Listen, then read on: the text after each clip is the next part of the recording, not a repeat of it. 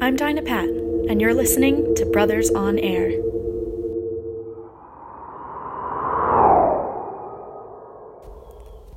Welcome to the 5th episode of Brothers on Air, a podcast dedicated to bringing you classic radio shows as performed by the youth of the 21st century. This podcast is a project of CBHS Theatre, run by John Smiley. It stars our own Brothers on Stage talent and is directed, produced, and edited by students. All material is used for educational purposes and is not for profit. This week's show takes us back to 1962. 2462 was written by George Bamber and first aired on January 21st, 1962 as part of the Suspense program. This episode stars Dinah Pat as prisoner 108303715, Brian as the lieutenant, Kai Hawkins as the old guard, Michael Marking as the guard, and Miriam Macario Rivera as the clerk. Today's show takes us far into the future, to the distant year of 2462. We'll find ourselves in a world that has become grossly overpopulated and that has taken to exterminating the members of society deemed least helpful, most notably the artists and philosophers of the world. However, tonight we will see that art always finds a way, a good lesson for all of us in the midst of coronavirus. When 2462 was written, the United States was deep into the Cold War, and Americans had a view of the oppressive regime known as the Soviet Union. Many Americans feared the USSR and were haunted by the idea of a totalitarian state that controlled art, leading to books and radio plays like this one that featured a dystopian future. Is this what the future will look like? None of us will ever know. All we can do is imagine.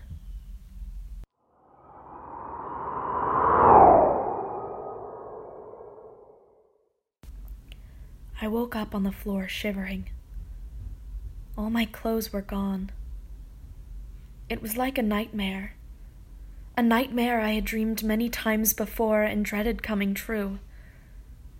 At first, I thought I had woken up in my own room, that someone had taken all my furniture and clothes.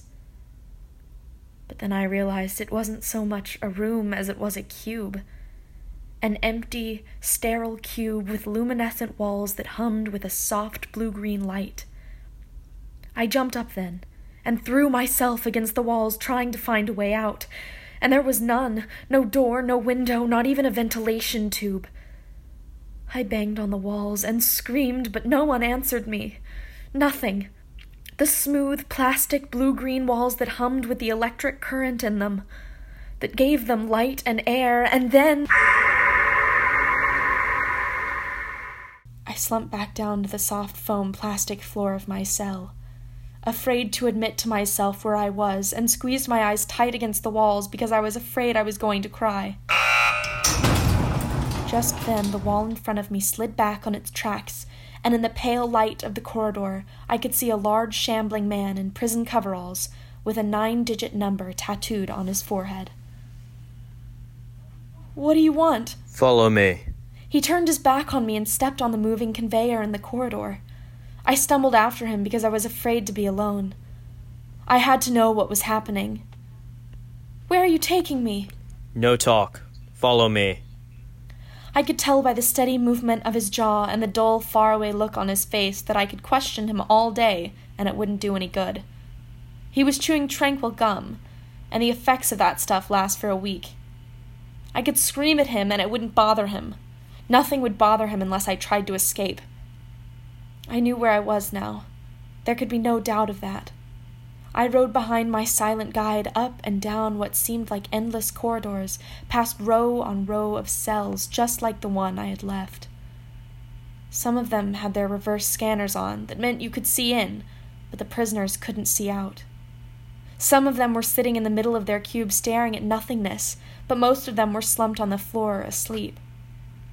Kept that way by somnigas, a gentle gas that kept the inmates unconscious and manageable until their cases came up. I knew one day I would wind up here, and here I was in the most scientific escape-proof extermination center in the world. In here.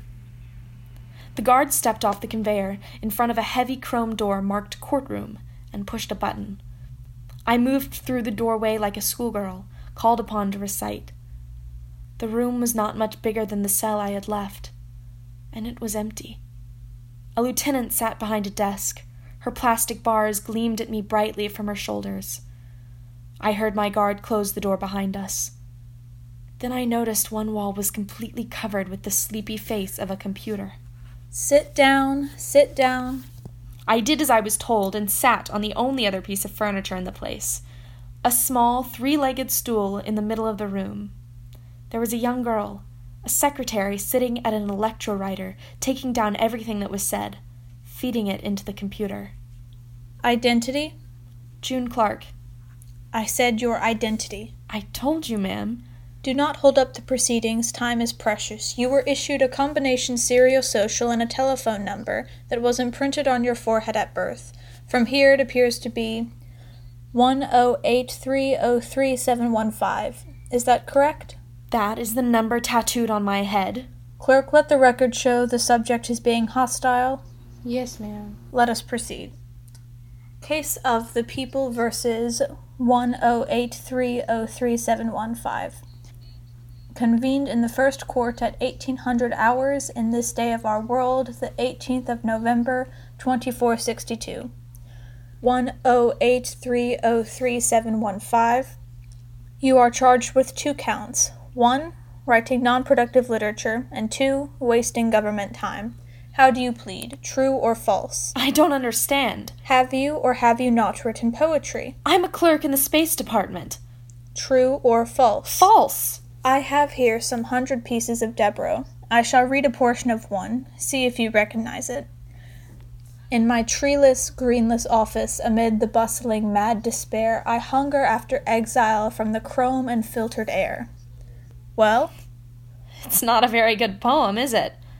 Did you or did you not write this poem, true or false? I hardly see. Answer, true or false?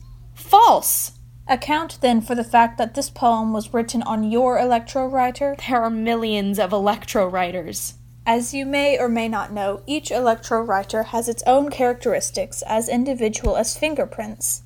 An expert has identified this poem as coming from your machine. I can call him to testify if you like. There are 2 shifts. I'm not the only one assigned to that machine. You are not only a poet, you are a very stupid one.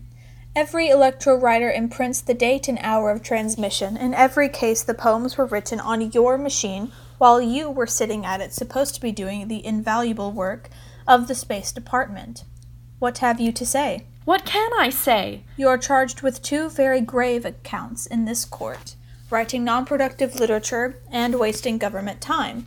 How do you answer? How else can I answer? Guilty. 108303715, you insist upon imposing on this court concepts legality as ancient as 1962. In this court, subjects are neither guilty nor non-guilty. They are simply productive or non-productive, social or antisocial. I repeat, are these charges against you true or false? Answer one or the other. False. Very well. Clerk? Yes, ma'am. Signal the judicial computer that all facts and consideration of this court are now at hand and submit the subject's work record, fitness report, sanity estimation, IQ, cooperation code. I watched like a sleepwalker as the lieutenant handled the thin punched and tabulated cards that were the history of my life. I watched with a gambler's fascination as one by one she fitted them into the monster's mouth, and the lights blinked and flickered across its face, digesting my life and worth on this earth, and estimating in hours and seconds how much longer I'd be permitted to stay. Suddenly I realized the computer had stopped. The lights across its face were dark. The machine's mouth spat out a thin red plastic card, and the girl handed it to the lieutenant. Number 108303715. It is the decision of this court that you are no longer essential or desirable to life on this earth. What? On the 343rd day of the year, 2462, you will be taken from your cell into the Division of Agriculture for processing. No. Your body will be reduced to its basic components, No. and your existence on Earth will be terminated. No. In God's name, give me another chance. It is the decision of this court. You can't condemn a person to die for writing a few lines of poetry. Not for writing a few lines of poetry, for being a poet. If you were a scientist or engineer, we could afford to overlook these excessive characteristics in your personality. Forgive the writing of a few lines of Dabru, but you are not a scientist or engineer, or even a mathematician. You are a clerk in the space department, and according to your work, not very good at that. I have no head for figures. At a time when the world is crying out for a need for mechanical and technical brains, the best you are suited for is rhyming words on scraps of paper. Can you possibly imagine the lost society? I stood looking at the young woman who was the lieutenant. Saw her eyes on me. Her lips moved, but no sound came out. Everything she said was true. The world was in trouble. 300, 400 years ago, they thought they were having a population explosion. They should see it now. People live as far beneath the ground as above. New York was built out 30 miles over the water, and people commuted to work from as far away as Ohio and Michigan. Even the deserts were populated. It took mathematical and technical brains just to keep it all going, not to mention the problem of finding new worlds in space. 108303715. It must be apparent that even if you had some mechanical ability for the service and repair of computers and machines. I could try to learn. But you have no mechanical ability. Your aptitude tests show that. Just give me a chance to learn. There is no time. The world needs these talents now, not a year from now, a month from now. All I want is to live. We all want to live. That is the whole problem. The function of this court is to weed out the people who are not necessary to the continuation of life from those who are. Artists, philosophers, theologians, and poets are not necessary. You have been found to be a poet. I appeal to the mercy of the court. There is no mercy in a mathematical equation. Oh, give me another chance, just one. Number 108303715, you are wasting the court's time. I have many more cases to deal with today. As you stand now, you are a drain on this earth's natural resources. In exactly 20 days from now, you will contribute to them. Case dismissed. Look, I have one favor to ask. Everyone is granted one last request. What is it? I have the right, do I not, to spend my remaining days conscious? Yes, but you should request Somnigas. Time goes by much more fast, and then the end is so not painful. I want to spend my last days conscious. Conscious? Why? So I can write. Write? Yes, write. I wouldn't have to have an electrowriter in my cell. Just a pen would do. I know how to use a pen and some paper. I know you have no power over the decision of the court, but just this one last request as one woman to another. Very well. Orders will be left that a paper and pen will be left at your disposal. Thank you, ma'am. Thank you. No more can be granted than the law allows. You may spend your last remaining days on Earth conscious and writing gibberish poems or whatever you wish. Next case.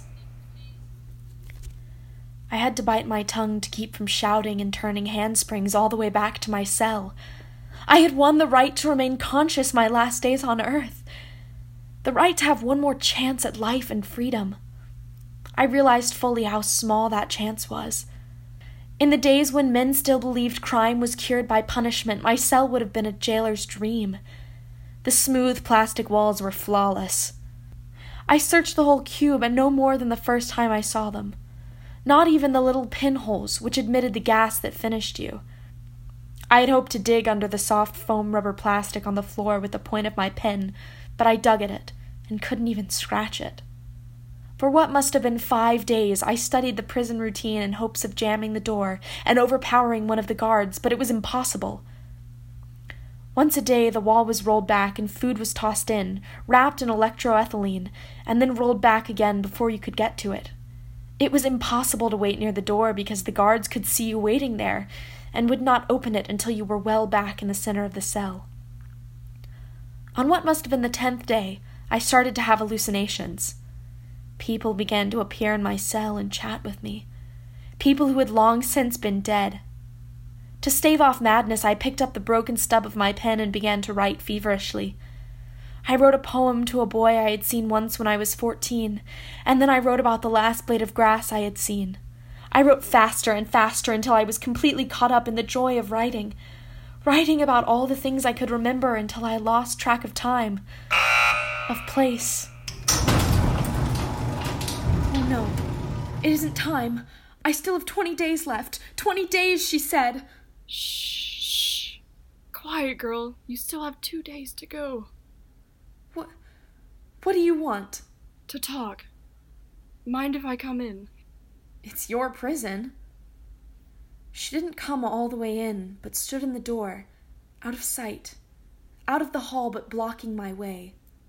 She was a very old woman with mottled parchment skin, and her prison coveralls hung like elephant skin. Who are you? I'm the night duty guard. What do you want? Oh, just to talk. I've never seen you before. Oh, but I've seen you. Every night I see you looking over my shoulder, reading the things you write. I hope you enjoyed yourself. I did. I haven't read any new poetry in 50 years, since the computers came in. You got away with words. Thank you. That's all right. There's one poem you wrote, night before last. Which one? The one about a man who's going to die and doesn't know why. Oh, you mean this one? Yes, that's the one. Would you mind reading it for me? My eyes tire easily. All right. In the monumental silence of a long and pointless strife, I'm pained at my reluctance to let go this last of life.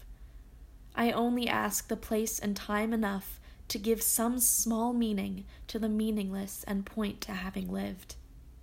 Yes, I like that. How would you like to get out of here? Are you crazy? No. No one gets out of here alive. Guards do. But I'm not a guard. You could be. Now I know you're crazy. You could be if you put on my clothes, my uniform. That wouldn't do any good. They'd still recognize me by the number on my forehead. That's what gave me the idea. Look at your number and look at mine. 1088088715. Only the 8s are different. Yes. We could take that pen of yours and make the 3s look like 8s. But you're an old woman. I'm young. They would recognize the difference immediately. No, they wouldn't. The only one who sees me is the guard that relieves me, and he's on Happy Gum. The only thing he looks at is my number. As long as that's right, he's happy. He couldn't tell you what I looked like if his life depended on it. But why? I don't know why. Maybe I just like poetry, maybe because I'm going to die anyways. Look at me, I'm 110. Yesterday I read where they're going to start eliminating everybody over 102. It'll probably be law before the year is out. But that's still a year to live, maybe more. A year of what? I can't smell anymore. My taste buds are gone. My hands and feet are always cold. But that's not the real reason, is it? No, it isn't. Then what is? I have a granddaughter about your age. Beautiful girl. She used to write and paint some when she was young. Of course, we had to discourage it after the computers came in. Well, it would just make me feel good to know they haven't stamped out the genes for poetry completely. I hate to live in a world where you don't get anything more than what comes blasting in at you over the telecommunicator. Well, what do you say? Are you willing? I'm willing if you are. Ah, good. Now listen carefully. She sat up most of the night explaining her job to me, cross-questioning me to be sure I remembered it right. The job was simple, mostly just pushing buttons. The difficult part would be finding my way out of the huge prison without looking like I was lost, and getting off the overhead rail at the right stop to find her daughter's home. Finally, when she was convinced I had it right, she left, promising to change places with me the following night. I was almost afraid to believe her. The hours of what was to be my final night on earth crept by. The day had been bad enough, but the night was worse. 100 times I decided the night was over, that it had all been just a sadistic trick by the old woman so she could watch the agony of my final hours on earth to pass the time. I was just about to beat against the walls and scream when... Quickly help me out of these coveralls. I thought you wouldn't come. I had to wait until the end of the watch so you'd have the best chance of escaping. How much time do I have left? About 20 minutes. The day guard will be coming to relieve me soon, so hurry, will you? Where's your pen? Here it is. Now hold your head still while I change these 3s to 8s. All right. Now remember, stay on the overhead rail until you get out of Arizona. My daughter is the next stop after that. Okay. There, you're finished. Now, goodbye. I don't know what to say. Don't say anything. Say goodbye before I change my mind. At best, courage is a quick silver thing.